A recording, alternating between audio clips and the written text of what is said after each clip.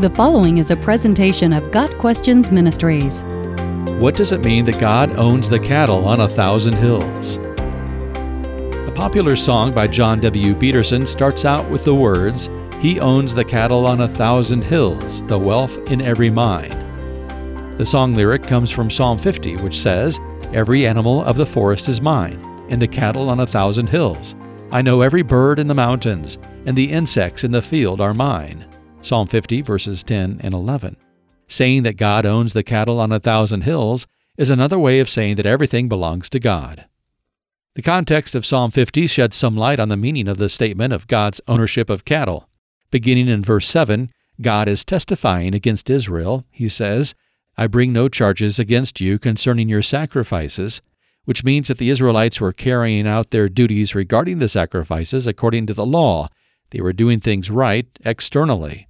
But then God puts the sacrifices in perspective, saying, "I have no need of a bull from your stall, or of goats from your pens." Verse 9. And he reminds them that every animal of the forest is mine, and the cattle on 1,000 hills. Verse 10. God can get animals anywhere. They are already his. He doesn't need to be offered them by man. Why is God telling the people he doesn't need their animals? The answer is in the message of this psalm, which includes these points. 1. God requires more than external compliance to the commands. He desires internal righteousness.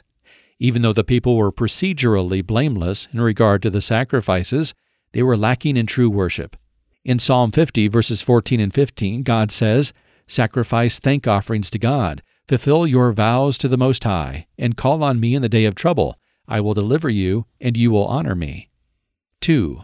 God does not need sacrifices for food. God does not need anything. He is the self-existent one. He is the creator and sustainer.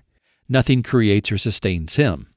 This is in direct contrast to the pagan gods, whose mythologies taught they need to eat. Sacrifices brought to the idols were considered the food of the gods. The one true God of Israel makes a clear distinction between himself and the false deities. 3. God rebukes worship based solely on obligation. Thanksgiving is an important part of true worship, as is a relationship grounded in salvation. "I will deliver you, and you will honor me." Psalm 50, verse 15.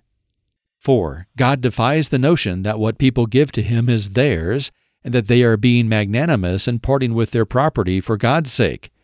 Many people today harbor the false perception that they own stuff and then give some of it to God. Well, God owns the cattle on 1,000 hills. Is it really generous of us to give God a cow every now and then? If everything we have is the Lord's, how magnanimous is it to give God 10%? God owns the cattle on 1,000 hills. He owns every animal and every bird and every beast. He owns us. For his greatness and goodness, we continually offer to God a sacrifice of praise, the fruit of lips that openly profess his name. Hebrews 13, verse 15. Got Questions Ministry seeks to glorify the Lord Jesus Christ by providing biblical answers to today's questions. Online at gotquestions.org.